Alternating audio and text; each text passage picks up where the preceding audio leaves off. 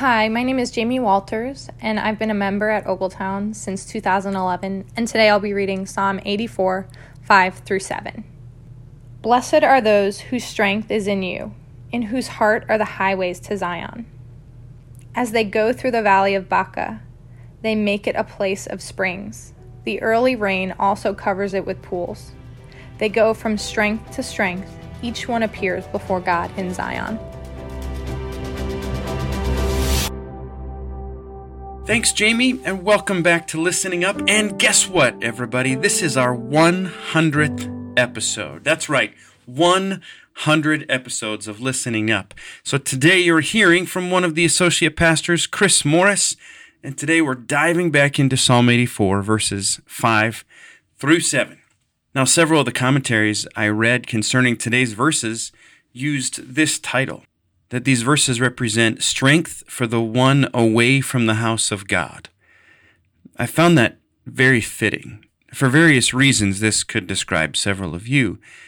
These verses speak of those hindered from worshiping in person, or those on a journey to get there, those walking a hard road to get to a place of worship. Where in the previous verse, the psalmist speaks of blessing those who are in the house of God, he realizes that there are those who long to meet with other believers and worship together, but for the time being cannot.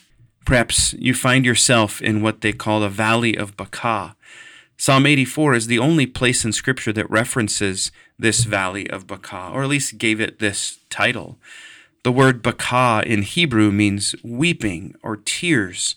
So if this isn't a nickname of sorts for a physical valley of a different name, it would easily be understood as a very real emotional low place, a place of great drought or dryness, seeing how the blessing of faith in God while in the valley brings unexplainable springs of pools of refreshing water.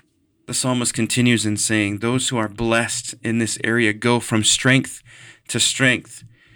And I don't believe this is saying that when we find ourselves in the valley, along with others, that while the unbelievers are weary and exhausted and broken, that those who trust in God are always emotionally and psychologically strong. I do think, however, this talks about that a believer's strength is not reliant upon himself, but rather on the attributes and promises of God. We're not completely without strength because God is sovereign. We're not hopelessly lost in worry because God will never leave you or forsake you. We do not rely on self or the world for strength, but consider ourselves visitors, travelers, pilgrims in this world. Our true strength and treasure are in the world to come. This is not meant to minimize the pain or the heartache you may be experiencing right now. I really appreciate the psalmist's recognition of those dealing with real pain. Our natural instinct is to do whatever we can to just make it through the valley. In fact, our prayer requests are that the valley is over. In fact, there's a $1 billion industry aimed at helping people avoid the valley at all costs or as much as possible. As believers, our goal is not to simply make it through the valley. Our sights are set on the throne of God, asking, how do we glorify God in the midst of it? While we wonder at what God's purpose is in this, what He may be trying to teach us, we recognize more and more that our strength needs to come from Him because we fail on our own. So I thought it would be a fitting way to close out this week to address these verses with a prayer. So will you join me as we pray? Father, may we never grow tired of being able to call you that. There is so much good that is ours simply because we get to call you Father.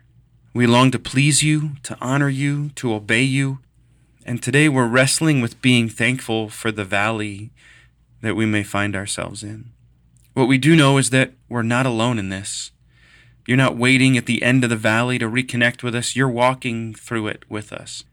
This distance for those who have regathered in church, worshiping you as one body can take a toll. Most of those that have been encouraged to stay away may wonder how or when they may even be able to come back. Father, surround those with immune deficiency issues. Surround them with your love. Help them know clearly that they're loved by you, that they're loved by your church. Father, we lift up those who are caring for newborns and those caring for aging parents and other loved ones. May they know your strength. May you renew their strength, as the prophet Isaiah talks about. We pray that this time in the valley of Baca draws them into greater communication with you, greater reliance on your strength, your grace, your patience and love. May they reflect their blessedness honestly and accurately. In Jesus' name I pray. Amen. Well, thanks for joining us again today. We're only halfway through Psalm 84, so join us next week as we continue our study. Pastor Curtis has just released another update video, so if you haven't received it, please contact the church office and we will be glad to help you get up to speed. Hope you have a great weekend, everybody, and may I encourage you again to keep our minds on things above.